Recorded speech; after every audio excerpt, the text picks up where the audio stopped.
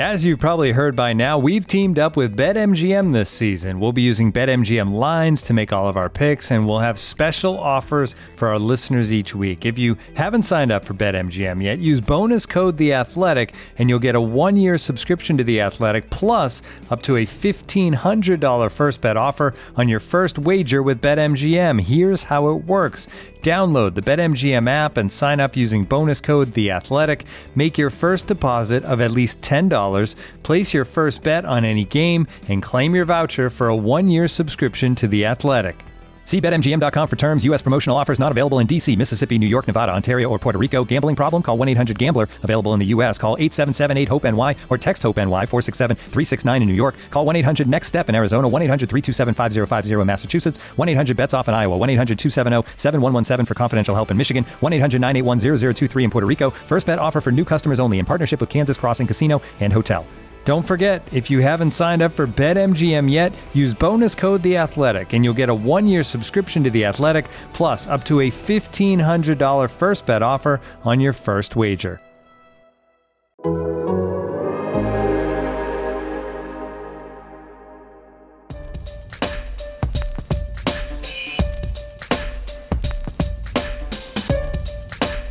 right, everybody working up. Everybody's working. With that, time's yours.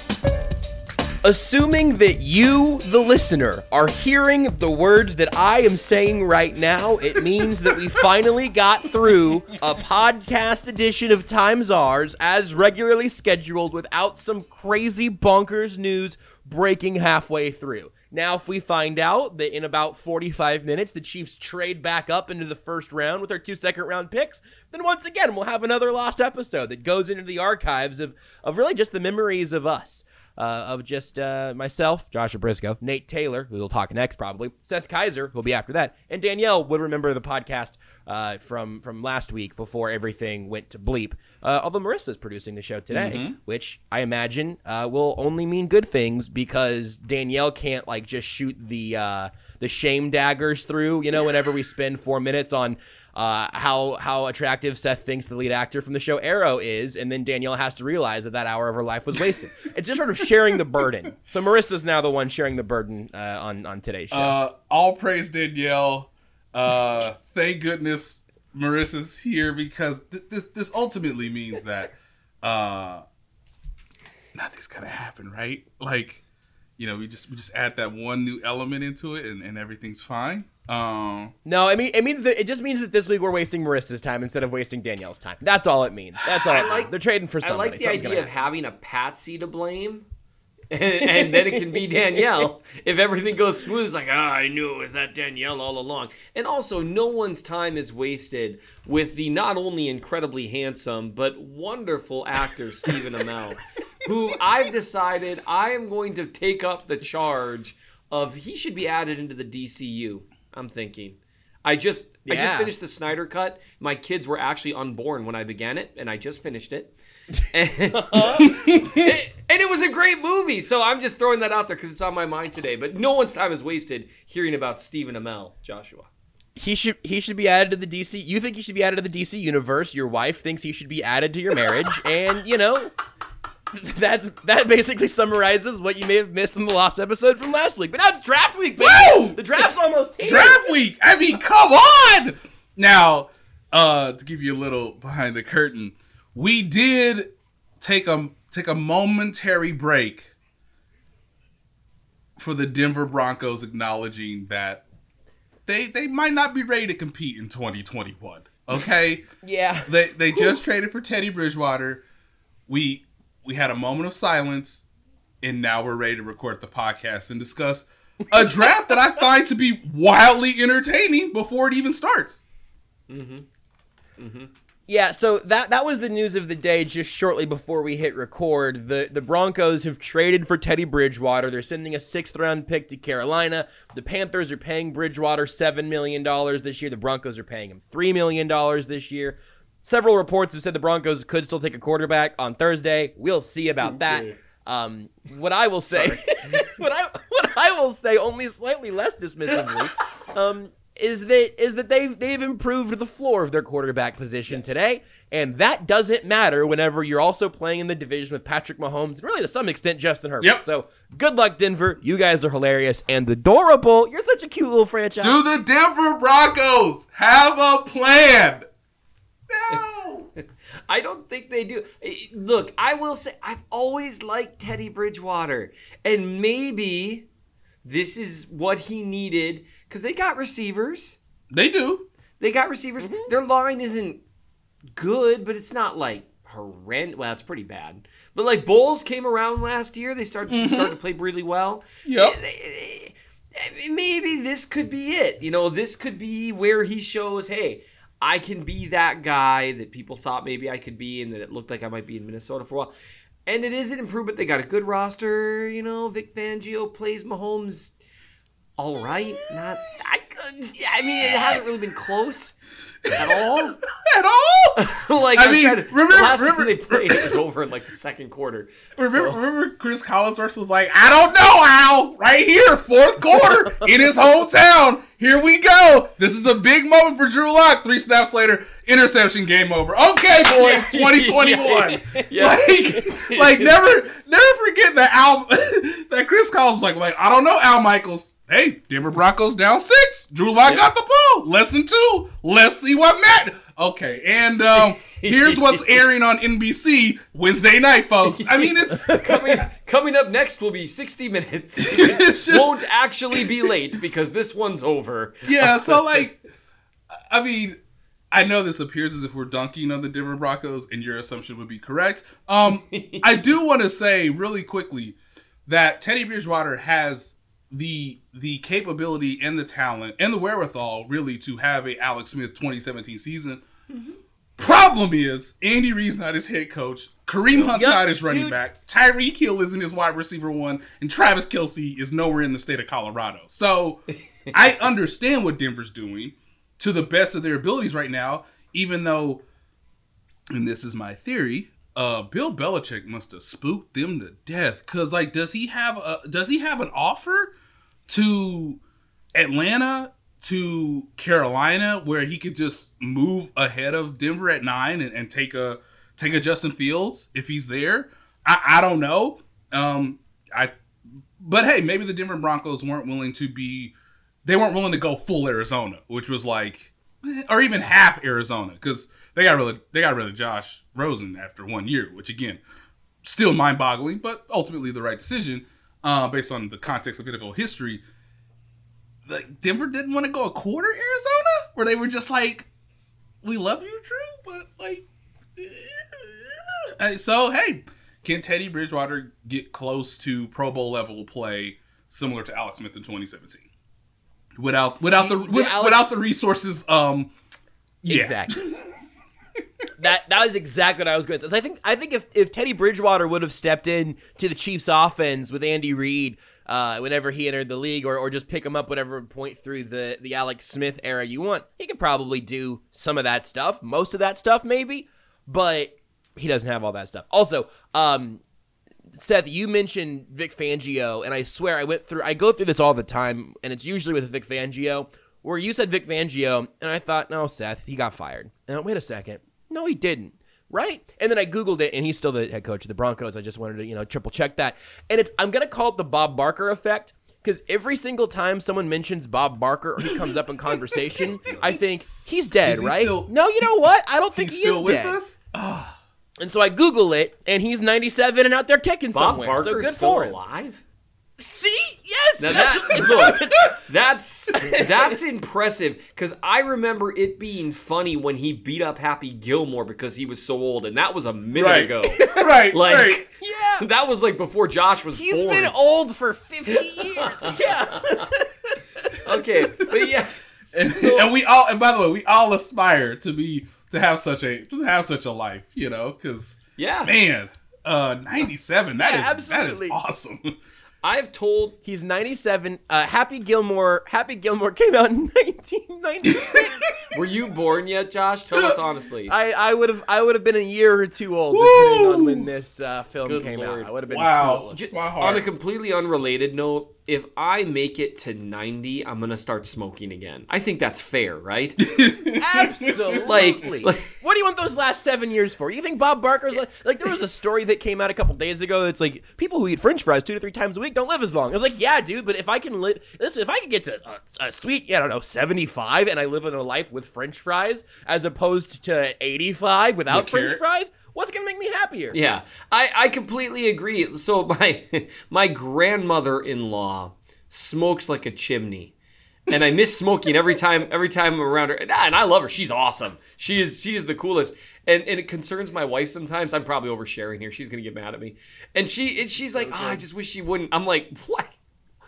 Let her smoke. Let that woman cook, or let her light it up, or whatever the phrase is. Yeah, like seriously, let her do whatever she wants. I mean, there's got to be some reward for making it to the home stretch. And like, hey, I'm gonna smoke. I'm gonna do whatever I want. It's like, well, you can't have steak with a side of steak. It's like, I'm pretty sure I can at this point. So, Seth, I've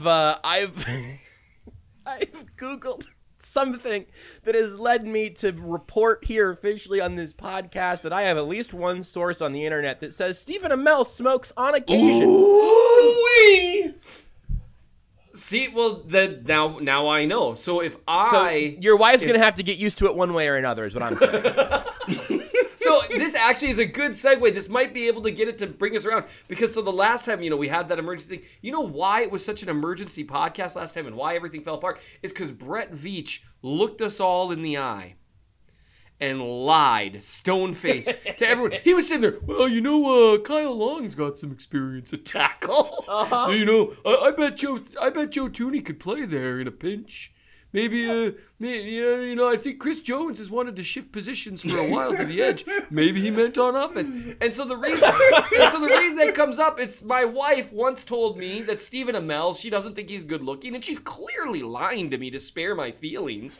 And that's exactly what Brett Veach was doing. Just bald-faced, looking us in the eye and saying the most preposterous crap while the trade was being finalized.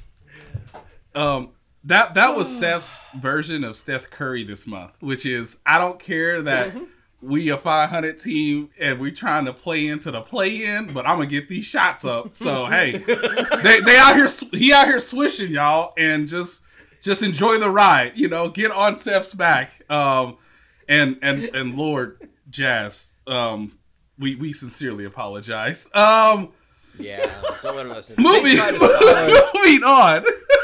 Yeah. And speaking of all those lies, the Chiefs did trade for Orlando Brown. I think that might have been our best intro of this show of all time, and I'm just going to move on to the next thing now. Orlando Brown was the reason that we brought you the emergency podcast briefly after we had recorded one very good podcast.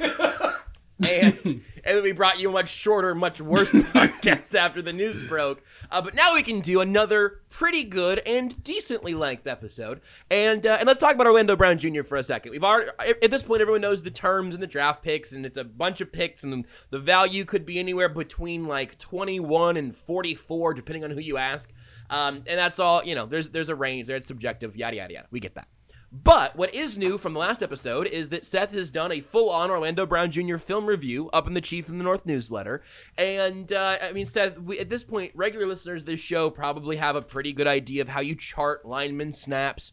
I think there are a few specific traits from Orlando Brown Jr. that you point out that are maybe the most interesting things. If you want to get, all of the numbers and stuff, go check it out. You can go to bit.ly/Seth Hates Money or Seth Really Hates Money to make sure you're getting Seth's best deal there. But whenever you look at some of the bigger picture stuff with Orlando Brown, how did you feel before and then after going through all the film? Going into it, I was a little hesitant because you never know with a younger player. Fisher had a good year last year. There was some hesitation on my part because I was concerned, did they get desperate? You know what I mean? Mm-hmm. After watching the film, I really liked the move. Now, I understand they gave up some value in the draft. And again, depends where you are. I really like the move, and I would just frame it this way. You never know how a player is going to transition from one scheme to the other. Because playing in Baltimore than playing in Kansas City, two very different things in terms of what they ask their linemen to do. But I would say if he plays at a similar skill level that he played last year, and keep in mind that he's 24, and we can talk about that later, because most 24-year-old linemen don't just stay the same, especially ones that have already made 2 Pro Bowls at 2 different positions.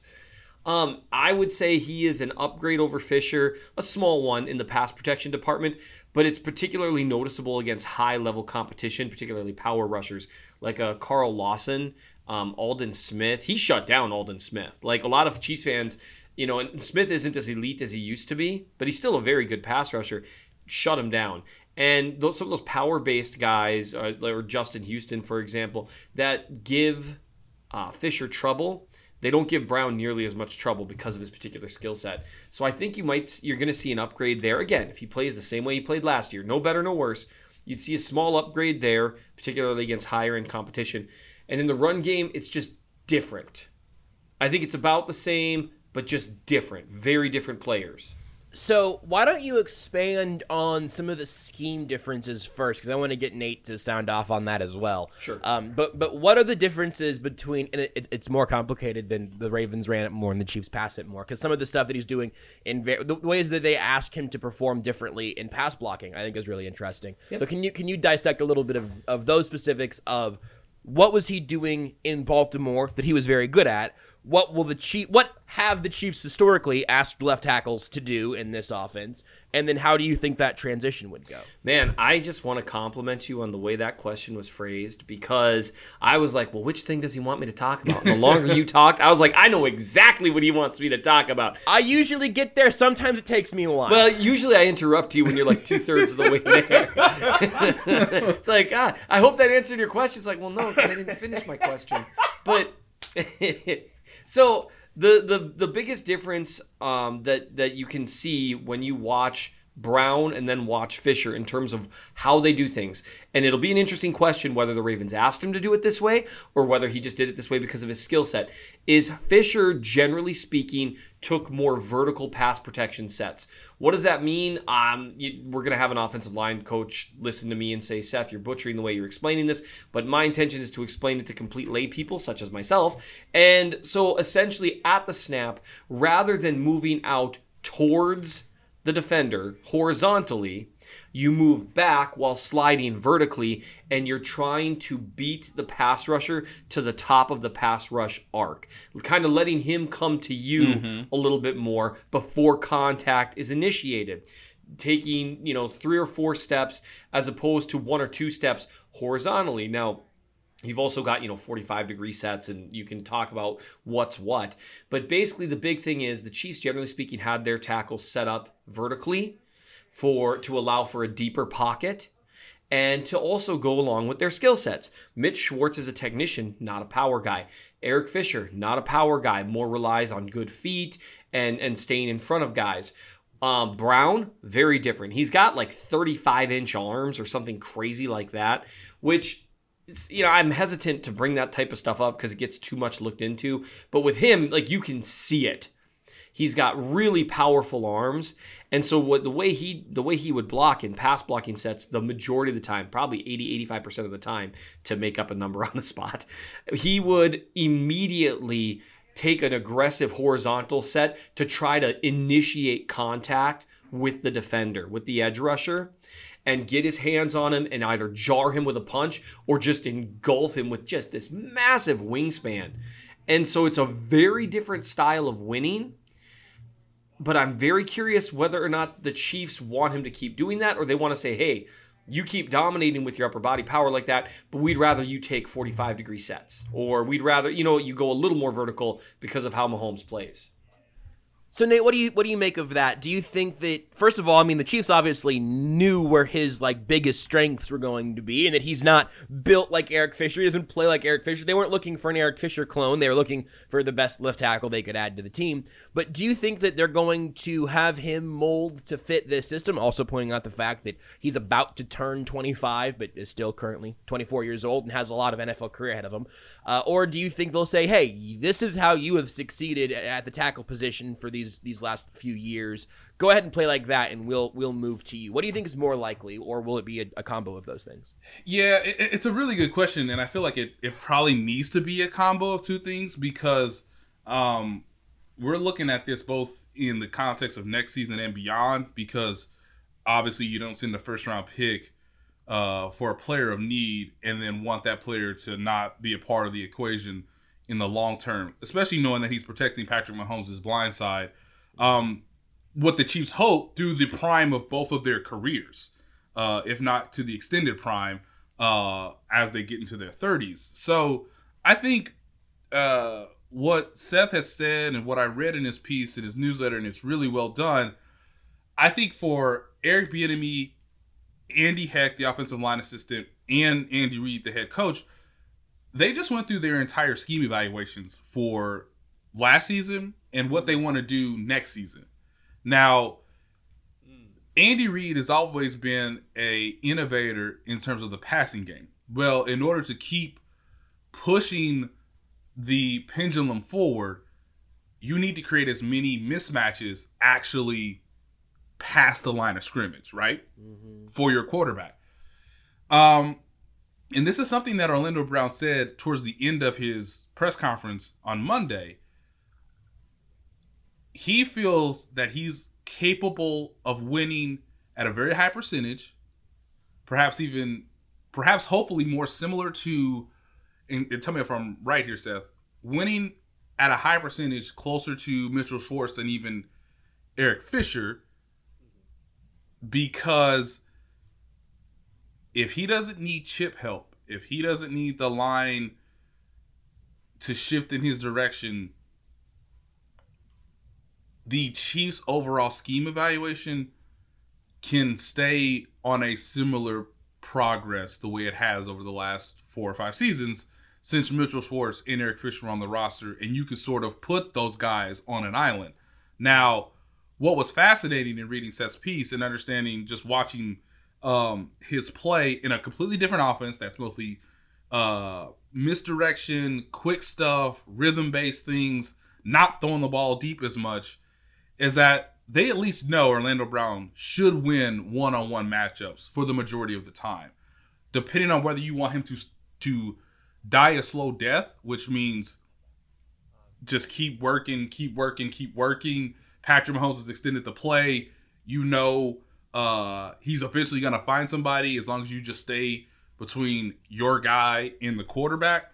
And how much of it is it going to be using using the skill set and the tools that he already has so that he can be perhaps more aggressive coming out of his stance against a power guy versus a speed guy like Bud Dupree, because I think that was an interesting matchup that Chiefs fans should look into, given that both of these players know each other very well. They obviously see each other in the division twice a year, and Bud Dupree, pre his injury, would give a lot of speed, athletic, but still strong combinations that would make any tackle, somewhat fearful of an outcome if you're not really understanding where you're setting your technique and understanding how to counter what Bud Dupree is presenting to you. So that'll be fascinating moving forward.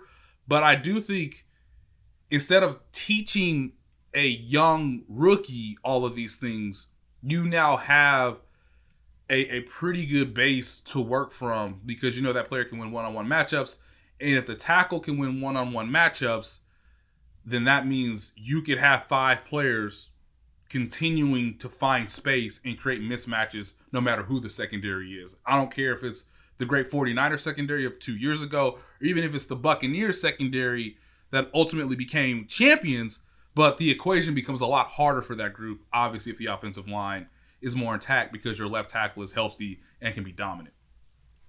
The one element of that, and then I want to know how you're feeling about all that, Seth, but one element of that I have brought up a couple times on the radio show and that has popped up on Twitter a couple times that I think is interesting, that it is somewhat related, is whenever you look back to the Super Bowl and specifically how that all fell apart in a disastrous way, it wasn't the Chiefs' starting offensive line that failed them. And you mentioned how they were able to put guys on an island with Fisher and Schwartz. If they would have had Eric Fisher and Mitchell Schwartz, if they would have had Kelechi Osemele, if they would have had their Week 1 starting line in the Super Bowl, I don't know if they win the game, but it goes a whole lot differently. The one thing with the rebuilding project over this offseason is I'm not sure they're necessarily deeper across the line than they were at the start of last year, but they certainly are much better off across the board than they were at the end of last year. And so I do wonder, that that's not completely tied to everything that you just laid out there, Nate. It is one element of it, though, that I keep thinking about because it may be also by going younger with Brown and Tooney specifically. Yes. The two guys are going to be expensive who have never missed a game due to injury. Hopefully, that also ends up all correlating there as well. Yes, and one thing that I should mention too is Baltimore. It's such a fun, unique offense to watch because when Lamar Jackson's in shotgun, he's not really taking a drop, right, Seth? I mean, he's not really like he's not gonna be. For instance, he's not gonna be taking 14-yard dropbacks out of the shotgun like one Patrick Mahomes. So that's going to require a bit of work for what does Brown like to do? Okay, well, Pat likes to work a little deeper because he has such great vision that in a lot of ways you want to just tell the offensive line, just do what the quarterback asks you to do, man. Like he can do things that nobody else can do, right? Like, hey, Nick Bosa, I know he's fast. I know he's strong. I'm still dropping back 14 because I'm gonna help you out and I'm gonna help me out. And I need to get Tyreek 3.5 seconds, 4 seconds to really run this very complex route at a very, very fast rate of speed. So it's funny because I can start to see things that are like, oh, that's translatable, or oh, that mirrors similar to what the Chiefs may do this upcoming season. The problem is these route trees, very different, kids. They're so different. So the quarterback's reads on his own are different. Obviously, I think some teams blitz Baltimore with a little bit of assurance because they knew the route tree. You blitz the Chiefs, it's like pray to the good Lord it works. I mean, if everybody's healthy, of course. So unlike the Super Bowl, where like again, Tampa Bay felt a little more engrossed because they were like, hey man, we may actually get to the quarterback this time. So it's just, you start to see things, but then you have to remind yourself and you go on Game Pass and you click the other team and it's the Chiefs and you're like, oh, that's why Miami never blitzed, because they knew better. So it's just, you just realize these things. And so for Orlando, it's going to be fun, particularly in training camp, to say, hey, what did you like here versus this sort of approach or versus this sort of front? Or, hey, you changed the protections, but that really didn't, like, how much does that adjust my responsibilities if I'm still kind of on this one-on-one matchup with whoever the premier pass rusher across from me, And that's a really good thought because, again, what Brown's game generally has been, again, you win more horizontally. And so in theory, that can develop a little bit of a vulnerability to speed rushers. His game, although he's got quicker feet than I think he gets credit for, and you can see that in the rare times he had to use it. One of the reps I showed in the article was against Bud Dupree, where he easily beat him to the top of the arc. I think he's got the feet for it. Kind of similar, like if you want to talk in terms of like a prospect, like Stone Forsythe, he's got these massive long legs. So even if it looks like he's moving a little slower, he can cover an extra couple feet with each step. It's crazy. It's going to be different for him though, and you're not going to want to try to have him imitate Fisher because they're such different players. Something about Fisher that I want to be cautious about how I say it, because Fisher improved over the years and became a good left tackle, and good on him. However, power always bothered him. Even with players with average power, he was not a guy who was going to stonewall defenders. And so because of that, in a lot of ways, it made sense for Mahomes to take really deep drops as a way to buy himself the most time, while Fisher was able to, with fast feet, stay in front of guys and then kind of die a slow death, right? Whereas with Brown, where he can excel is even when guys try to get around him, because he's such a ridiculously wide body, long arms, upper body power, he's able to direct them around the pocket a little more successfully, even when they have a good rush.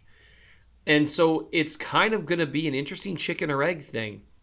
And I think we're going to see, based on how Mahomes does things, whether or not some of the ways that he did things was it chicken or egg? Did he do this because it protected Fisher the most? Did he do it because he didn't trust his interior offensive line? Did he do it?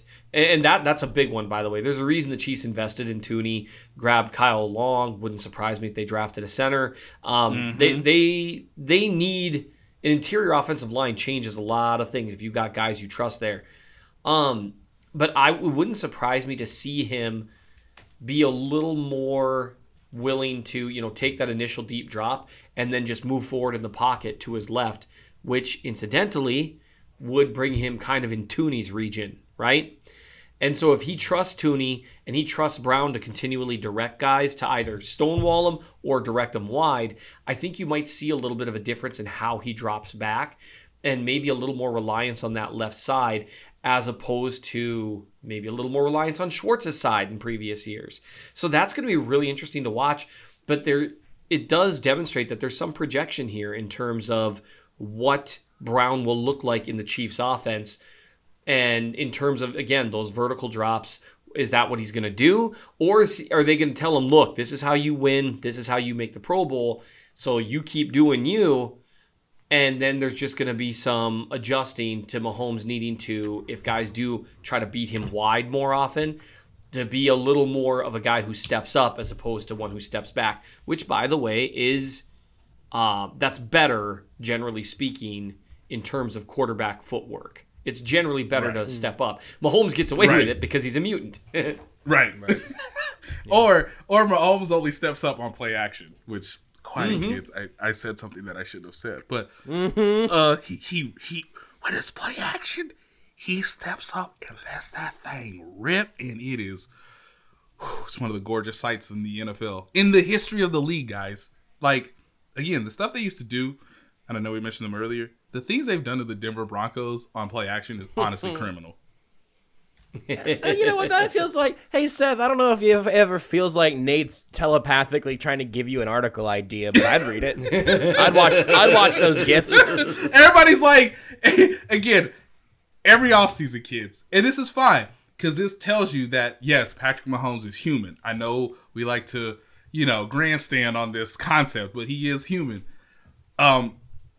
We can obviously look at beauty and find just a little thing, just a little imperfection. And that, in some ways, accentuates the beauty overwhelming this one imperfection that you can notice. But it's been fun to cover this team for this amount of time. And every offseason here, Patrick Mahomes will be like, I got to get better at my footwork. And then it's like, but dude, I watched the draft tape. I watched all the pre-draft discussion. I saw your tape in college.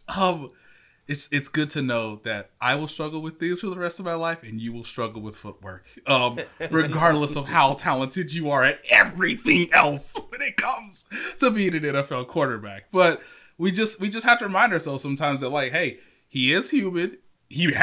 Lord knows if he actually gets better at footwork, and he has made progress there. I don't want to make it seem like he's been a net negative at that the entire time. Like, clearly he can throw from any platform. He can be off balance.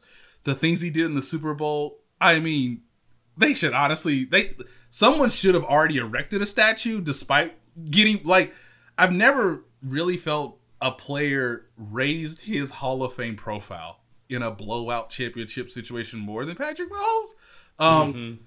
But if he improves his footwork, and if that is tied to trust in the offensive line, as Seth mentioned, and I know as Josh referenced, if there's a real sense here that they're going to make such an improvement that you're going to see an even better Patrick Mahomes, just because, as we see, the puzzle actually kind of matters sometimes, then hey, maybe you'll see more of those improvements overall. But it is fun to know that Patrick still has things to work on, similar to, like, we all have things we still need to work on. And it's great, even if it's your own wife telling you, no, I don't find this wildly attractive man attractive. I'll let that be the thing that puts a bumper on the Orlando Brown Jr. conversation for now. We'll have plenty of time to talk about him and how he'll work on the offense as the offseason continues. Looking for an assist with your credit card but can't get a hold of anyone? Luckily, with 24/7 US-based live customer service from Discover, everyone has the option to talk to a real person anytime, day or night.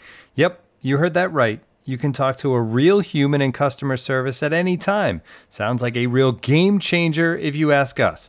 Make the right call and get the service you deserve with Discover. Limitations apply. See terms at discover.com/creditcard. And now, two pigeons bemoaning the fact you can stream DirecTV satellite-free. You see this? A family watching baseball on DirecTV with no satellite dish in sight. Let's heckle them. You call that changing the channel? Choke up on the remote, buddy. I hope getting all these games on DirecTV makes up for your mother not pre-chewing your sunflower seeds. DirecTV has the most MLB games. Visit DirecTV.com. Claim based on total games offered on national and regional sports networks with choice package or higher. Availability of RSNs varies by zip code and package. High-speed internet service required. Terms and restrictions apply. Let's talk about the draft a little bit, because it's almost here. And in fact, Nate, I want to give you like a couple minutes in the middle as like a little halftime conversation here. Okay. This isn't about this year's draft, but I thought the story that came out this morning that I was reading this morning about the Chiefs' 2017 draft class and going and getting Mahomes, obviously, and then also how everything else behind that fizzled out, and how there have been a lot of various sort of fizzling out issues over the last couple years as well. It's something you need to go read. It's not like this isn't, hey, Nate, tell us the breaking news from this story. But I just think it's really interesting. There are a couple conversation topics we might be able to swirl off of it. But give people a little summary of what that piece is they can go check out. Maybe what you took away as being the most interesting once you were done with the story. Yeah, thank you. It's such a fun story to work on because, like you said, you know the end result. And this is what you can do. As long as the CBA sort of stays the same, as long as the draft structure stays the same, like we're not adding rounds or we're not changing things wildly, it's fully known that you can really evaluate a draft class 4 years after the fact because rookie deals after the first round are 4-year contracts. And so the thing that just jumped out to me, and I even texted, I texted Josh and Seth, and I was like, I mean, I know this year's draft is important because, one, we didn't know Orlando Brown was coming. And two, the team needed a tackle. But it's like, guys, I know this is important right now. Did you know that there's no one on the roster anymore in the 2017 draft other than Mahomes? And the Chiefs have this reputation, which they've earned, of being a really good front office that knows how to scout, that knows how to develop players, that knows how to properly project where players typically are going to be slotted. I mean, they understood that, hey, the New Orleans Saints were probably going to take Mahomes at 11 if they didn't jump above them and get to 10 in working out a deal with Buffalo. So they, whether it's John Dorsey or Brett Veach in the Andy Reid era, they've done a very good job drafting. But dog, this is whoo! I mean, Tano Passanio, they traded up. Or no, they actually didn't trade up, but they took him as a second-round developmental defensive end, which I know Josh is just tense right now because it's probably going to happen on Friday. Yeah. They made a pretty effective move to trade up to get Kareem Hunt from the Minnesota Vikings. We all know that ended. And I know there's been some pushback that says, hey, is that really a miss? He didn't get a second-year contract. He's not on the team. Kind of torpedoed like 2018 on his own accord. Not like he did. Not like he couldn't have changed the path of which he was on. So he's not on the roster. And then my favorite of this, Josh, is what they did to grab Jehu Chesson. Would you like for me to read the details?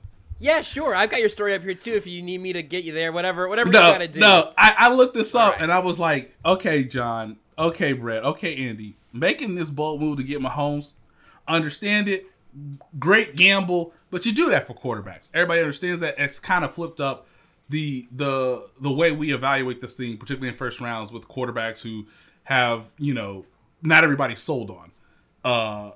You get a running back in the third round that has of great value, cool. At that point, Clark Hunt should probably be like, fellas, no more.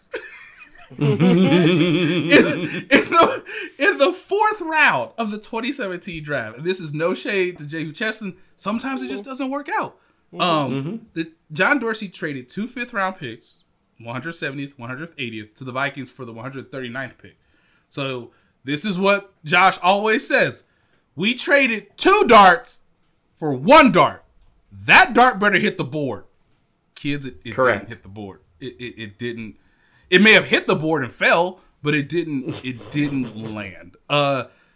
Jehu Chesson wasn't on the team after the 2017 season. So all of this is to say, no matter what the team does this weekend, it will have massive effects. And in the grander scheme of this, and I know you probably want to get to this, Josh, they can't have another draft like this in the Patrick Mahomes prime. And that's kind of the lesson I wanted to show our subscribers and fans is that, yes, you hit it out the park. You got the grand slam with Mahomes. That is going to change your franchise forever. But if you want to separate this man from Drew Brees and this man from Aaron Rodgers, you can't be having any more drafts like this. So if you trade up, Brett Veach, if you trade up Tim Terry, if you trade up, and if Andy Reid and Clark Hunt authorize a trade up, you better get it right. Because every dart that you have at your disposal should extend and thrive the team as Mahomes hasn't even gotten on his giant contract yet. So this draft class, immensely important, but it can't be like 2017 where you look back 4 years later and you go, wow, they didn't even get a chance to hand a contract to anybody, guys. Like, they would have perhaps negotiated to some degree with Tano Passanio, but then you look at his stat line from last year and you're like, they just can't. Yeah. Yep. So let me give you my quick extra little mini takeaways from this real quick, because honestly, I'm really glad this came out because it's also helped me in a very real way. Because every time I talk about trading up for guys, like I kind of go most recent thing, which was moving up for McCole Hardman. People go, oh, but McCole Hardman, and yeah, sure, yes, but McCole Hardman, ... Many of those things that you were thinking are probably true. He's a part of the offense, and maybe he'll keep growing and all that stuff. He's not DK Metcalf, and also there were a lot of dudes in that range from A.J. Brown going after Hollywood Brown and all that stuff, right? That receiver class, you will find a variety of outcomes over a variety of picks that do not necessarily go from highest pick to lowest pick, best player to lowest player. I try to explain that. Some people are not going to listen to me anymore. That's fine, I understand it. But whenever you're trading up for Jehu Chesson, or in the year after, trading up for Breeland Speaks, or you trade up for a running back in Kareem Hunt who had a lot of talent. Can I say something that might be, I'm not sure this is, I'm going to say it. I'm not going to wait. Just say it. Say it with your chest. Listen, you can say that maybe Kareem Hunt was working out until he all of a sudden wasn't. That was one of the reasons, like, there were off the field concerns were one of the reasons that he went as late as he did. Like, we knew that. There was some of that. It's a part of the equation. Yes. And listen, also, by the way, that is one of the most, like, fluid parts of a human being. I don't have any issue with taking a player that you might say he needs to mature some, because you're taking these dudes in their early 20s for the most part, and most of them probably need to mature some. That's fine. But if you take somebody who gets injured a lot in college and they get injured in the pros, that's not a cop-out that anyone will use. You have somebody make an immature, stupid decision that gets him cut off the team, but you got him later in the draft because of that. That's part of the equation. It is part of the equation, and it's worth mentioning because Dorsey, if you'll recall, he actually took some heat with the Hunt pick because it came the year after he picked Tyreek Hill. Yep. And Chris Jones was very different. Like, I just want to make really clear here. There were never questions about Chris Jones, like, off the field type stuff. Yeah. But there were questions, which I still don't get, because I remember watching his film, like, where are people getting this? Like, I don't know about his effort, that kind of stuff. Yep. And while we've heard off-field concerns, and it's so ethereal and so difficult to talk about, and we never know what they are. Usually, sometimes we do. That we tend to scoff, but it does matter because, like you said, you're talking about guys in their young 20s. In any field, there's going to be reasons beyond talent that someone doesn't succeed. And playing in the NFL is really, really hard. And stressful as hell to one's mental makeup. To get through this stuff mentally is incredibly difficult. And whether you're a star, whether you're fighting for a starting spot, or whether you're fighting to stay on the bottom of the roster, those things are all, they bring different types of stressors. Imagine if you never knew 1 week to the next if you'd still have a job, or you might go to a different city. That's hard to do. So the reason I bring this up is that is part of the risks that you take. And I think you're absolutely right. It's an interesting thing. It highlights the danger of moving up, because again, you've traded, okay, 1 dart for 2 darts. And ideally that means, and Josh, you and I talked about this on Almost Entirely Sports, right? The hope is, okay, yes, I've traded 1 dart throw, or I've traded 2 dart throws for 1 dart throw, but I'm standing 3 feet closer, right? In theory. But it's tough because 2 dart throws are better than 1. And so it raises the bar. Something I note when you look at these drafts in terms of who they grabbed, it's interesting. It's an interesting reminder just how difficult it can be to get a lot of contributors from any given draft. Yeah. Because, I mean, even if you go back, like in 2016, I mean, he got Tyreek Hill and Chris Jones. And, I mean, this is a lesser extent thing, but, Demarcus Robinson, a contributor. Yes. Yep. But like people talk about how the same year that John Dorsey gets praised for drafting Tyreek Hill in the 5th round, they drafted Kevin Hogan before him. They took Kavari Russell in the 3rd round, who didn't make it out of camp. Oh, that was so bad. Yeah. I would love woo! One day when BJ writes a tell-all book, we're gonna learn some stuff. Is my theory, because I don't know who else to ask on that sort of thing. John Dorsey might write his book soon enough that maybe we get him on the show. He can say, hey, John, listen, this is really weird, but we would like to talk about Kavari Russell. Yeah, it's got to be like the first one. Like, what happened there? So it's something interesting, like, to talk about the draft, because 2017, everyone, it's kind of funny, like, everyone wants to give credit to Brett Veach for Patrick Mahomes, but not the blame for the rest of the draft. Yep. Which, hey, fair is fair. That was his region. Hey, he pounded the table for Mahomes. He deserves it, right? But then we look to the next year, and while Derek Notty's still on the roster, and Dorian O'Daniel and Armani Watts are still on the roster, that was not a successful draft. Right. And so what I would argue is the way 2017, besides Mahomes, and then especially the way 2018 went, colors the way Brett Veach's draft history is viewed. And can I add one thing to that? Yes. What I learned in evaluating Jehu Chesson and look, I've read as much as I can about this draft. I watched the broadcast from 2017. Kids, you learn a lot.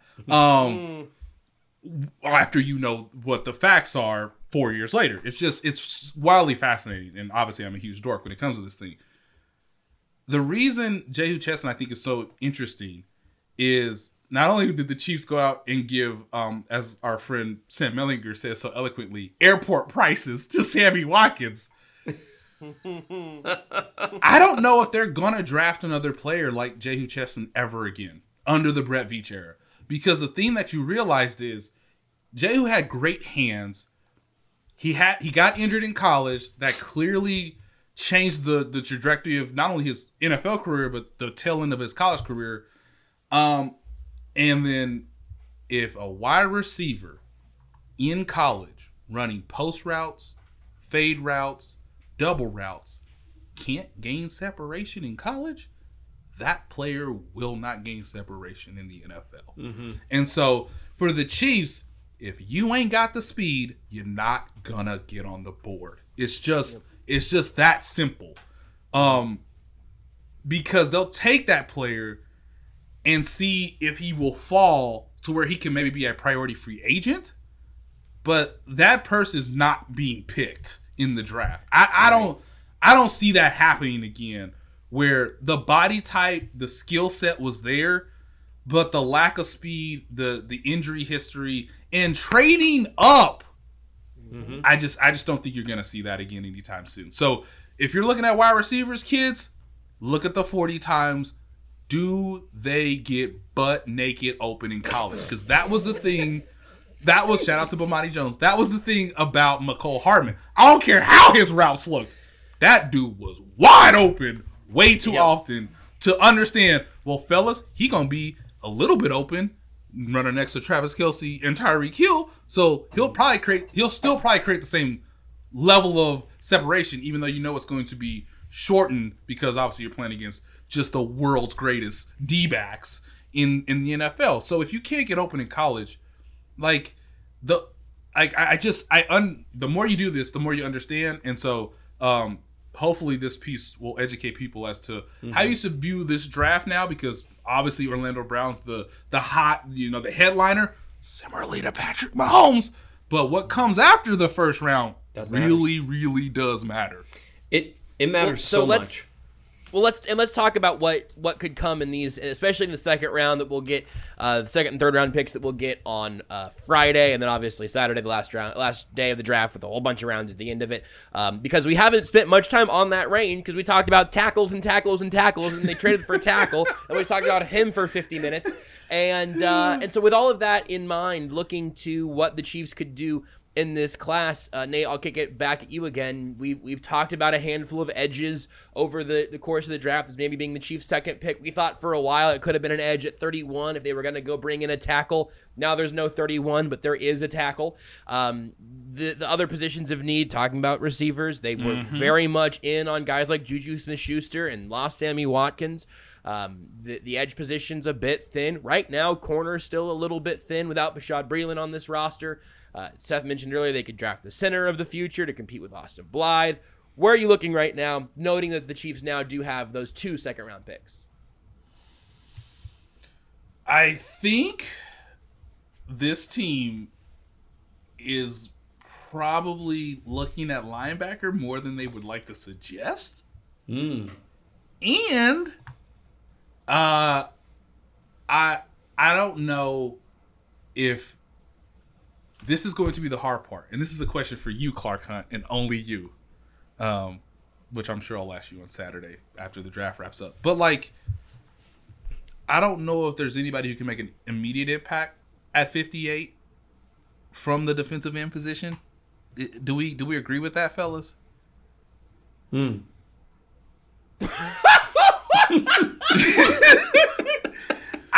don't know. I push back from the microphone. I was thinking, I've talked a lot. I'm scooting back. I'm looking at Twitter right now. I'm gonna let Seth have this next one. And Seth's answer to Nate's question is, I thought he was looking for assent. I don't know if Peyton Turner's gonna be there. Okay, I'm gonna just be out here and saying it. I don't know if there's going, I need to prepare Chiefs fans.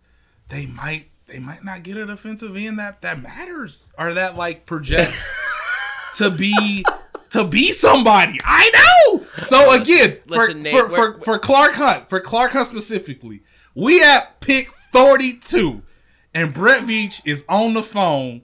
Ryan Poles is working the numbers in the back. We just talked about this, and he's like, "Look, I can get us to 45. Just need you to say the word, boss." What does Clark Hunt do? Because there are real possibilities that this could be happening on Friday night. Right, Nate. If Brett Veach walks out at the end of the day, or at the end of the whole draft or whatever, and he says with a straight face that he says, "Well, we wanted to add an edge in this year's draft. We felt like this guy was the last guy that really sort of qualified for that tier, so we traded up to get him." I'm never going to play that audio on the radio. I'm going to go find audio from his Breeland Speaks post-draft press conference, and I'm going to play that. And if they trade up for whoever they trade up for, and he says, "You know what I love about this guy? He's never on the ground." If he says never on the ground about whoever they draft this year, I'm going to have a panic attack and then a dissociative episode. Orlando Brown, that's an interesting trait of his, is he really is never on the ground. Kids, sometimes Patrick Mahomes needs to work on his footwork, and sometimes sometimes Brett Veach needs to work on just put the phone impulse down. Control. Stay where you at, dog. Look, I too have walked through Home Depot when it's summer and I don't have a pressure washer yet. And man, look, those snow blowers over there are on sale because it's summer. I too have done that. And it's hard not to spend money. You gotta focus. Now here's eyes a question. ahead. It's like, oh, is that a new leaf blower? No. You don't need the leaf blower. Right. Put it down. Put it off. Not in the cart, Jim. Okay. So here's a legitimate question that I might actually ask Clark Hunt on Saturday when the draft is sort of wrapping up. Sir, they used to tell me, and I ain't gonna tell you who they is, but they used to tell me, You was one of the most respected owners in this league who was somewhat conservative, but understood what it took to build a championship roster. And you went and you did what you had to do to go get a Hall of Fame coach. Shout out to you. Obviously, it was the right decision. But what has Brett Veach and Andy Reid told you in the last 3.5 years that you are just willing to just let go of first-round picks, which was a principle of Clark Hunt when he became the owner. Hey, dog, we ain't moving off these first-round picks. Clark Hunt has got some fever aggression that I want to find out. I would love to hear his answer. I don't know what he'll say on Saturday if I get an opportunity, but he's become more aggressive as an owner than I can remember in the NFL in quite some time. Now, clearly the championship window is here. He's made the decisions that have obviously put the Chiefs in position to succeed. But there was a turn, kids. And more change begets more change. And Clark Hunt is out here saying, hit me, boys! Hit me on the table! We need to trade up to get this guy? Let me make some calls. Like it's just... At 17, you say... Hit me, because I bet there's a 4 coming up next. So Josh, the sensible thing, linebacker, center, cornerback, hell, we know they never gonna do that. Which I'll probably now have spoken it into existence. Hell, maybe tight end. Look, baby, look. I've been trying to tell y'all for years to go get a tight end in the 3rd round. If not now, when? But, they may not do that. They may trade up both picks and go get a developmental edge rusher. I can't. Seth, you talk now. So, it'll be fascinating. Yeah, the developmental edge rusher, that'll be tough to take. One thing I would say is it seems like... Not even if it just happens in one of those 2 second-round picks. It's fine. It's fine. Just take one of those guys there. But if you move up for him and you cost yourself another pick later on, I'm going to lose. I'm going to have a meltdown. I can't keep doing this, Brett! So since Josh is walking around his house right now, taking a breath, I do think it does seem like Brett Veach has learned from mistakes in the past and has learned kind of on the job. He took on the role of GM very, very young. And it seems like, and I could be wrong again, you never know, but say in ways of dealing with the media. You remember 2 years ago when he would say a little too much during press conferences? It's like, I loved every second of it. Yeah. It's like you'd walk out of there and be like, so I mean, they just told us what they're gonna do. I should probably write about that, huh? Whereas now he purposefully schedules press conferences for a specific time so he can stare people dead in their eye and lie to them. It's like, we left tackle. We looked at the draft. Can I tell people a kind of an inside thing going on right now? Yes, since I'm running the podcast right now while Josh storms off. I was just facing away from my microphone at this point. Go ahead, Nate. I know Dave Gettleman has gotten some flack because my man has never traded down. Kids, during every pre-draft press conference in the Brett Veach era, I'm just going to be the guy to be like, all right, Brett, show me the advantages. Show me the advantages of moving up and moving down. But start with moving down first. That's gonna be my question every year, and Brett's gonna laugh at me on camera and then give me an answer that is sensible, that is totally legit. I completely understand obviously I want fans to hear from the general manager why you would trade down in a specific year, under specific circumstances. But guys, it's all a ruse, and I enjoy it, and I'm gonna do it next year too. It's gonna be great. Can you try to work this into it? No, they'll never let you talk this long. But you could say, Brett, let's pretend the draft were a game of darts. How far forward or backward do you move? Are you willing to go? Yeah. How many feet backward do I move going from the 2nd round to the 3rd round? Please be as specific as possible. This is an important draft for him, though. We've talked about this before. Yeah. It really, that 2018 draft lingers. I personally don't think people would be very hard on the 2019 or 2020 drafts if it weren't for that 2018 draft.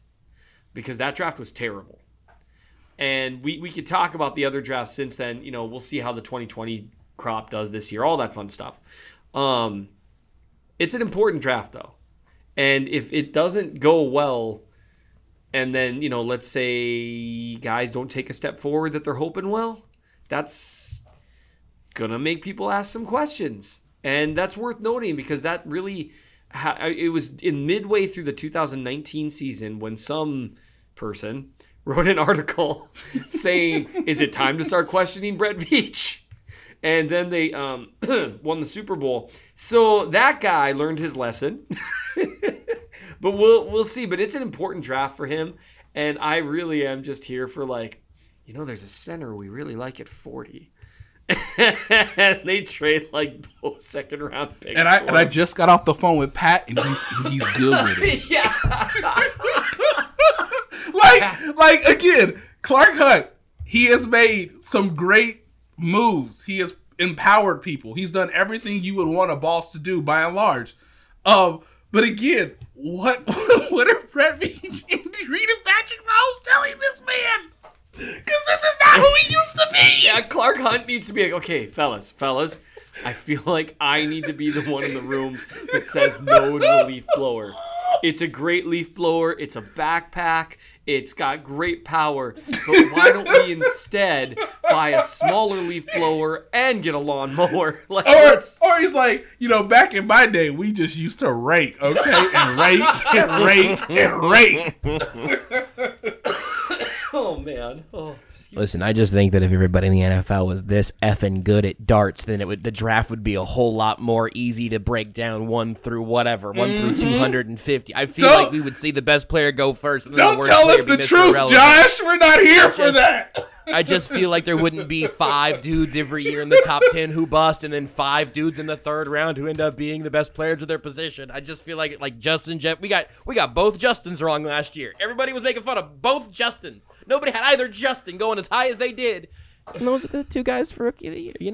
I just would think that if this was such an exact science, that maybe the NFL teams would be better at it. That's all right, man. That's hard. Maybe they'll trade back. I have enjoyed this draft season, though. Maybe they'll trade back all their picks. I saw someone, as a joke, obviously, they took the 2 second-round picks and they used, I think it was PFF's model, to keep trading back to where they had 28 picks in the 6th round. Standing ovation for that person. I am legitimately the patience. I tip my cap. Here's the issue. Hey man, that's like half the roster. How we gonna sign all these players? But hey, I love the ingenuity. Listen,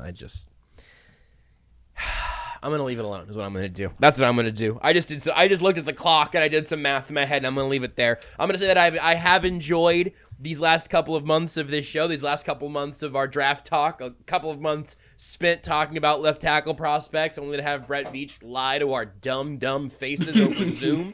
And it's been fun. So the NFL draft itself obviously should be a lot of fun as well. We'll be back sometime after the draft wraps up. I mean, if they trade up on Thursday night, then maybe we'll get an emergency pod. I don't know. If they get back up to 31, I did see the Ravens were apparently open to trading back, and I did immediately think they're going back to 31 and they're gonna take Jason Owen. They're gonna trade up to 31, take Tevin Jenkins and start him at guard.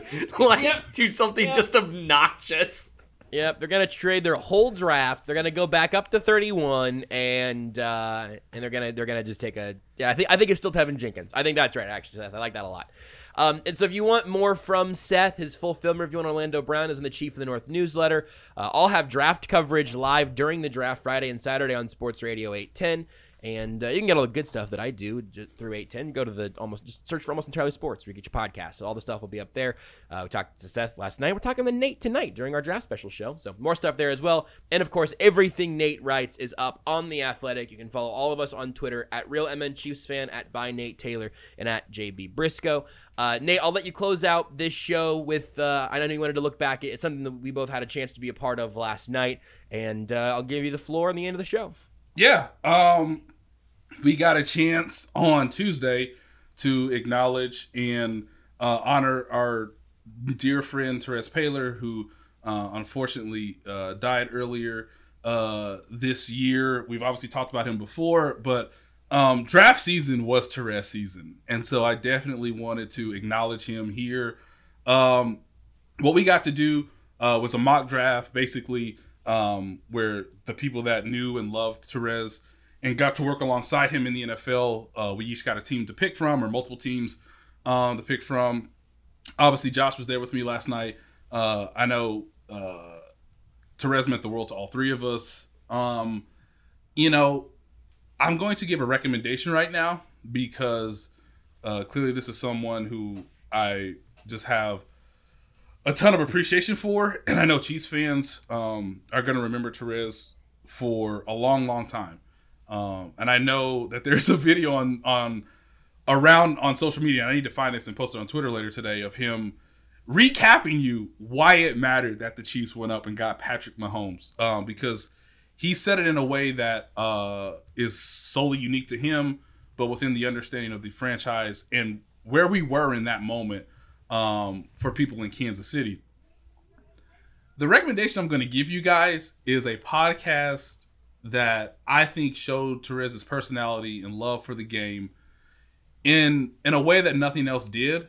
And it's the closest thing I have left that truly reminds me of my friend when we would talk together, whether it was about sports, the NFL, or something else.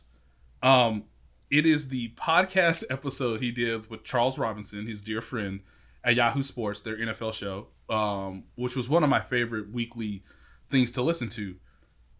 Guys, Terez and Charles reviewed the Draft Day movie, and it is one of the most hilarious things I have ever heard.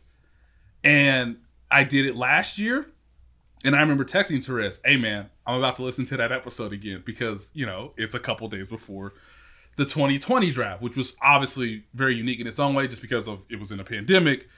But I remember telling him, and we always got a kick out of it because they eviscerated that movie in a way that I just truly enjoy. And I'm going to watch Draft Day. It's one of the movies that my dad truly enjoys because, look, if you're an NFL fan, you know how ridiculous this all is.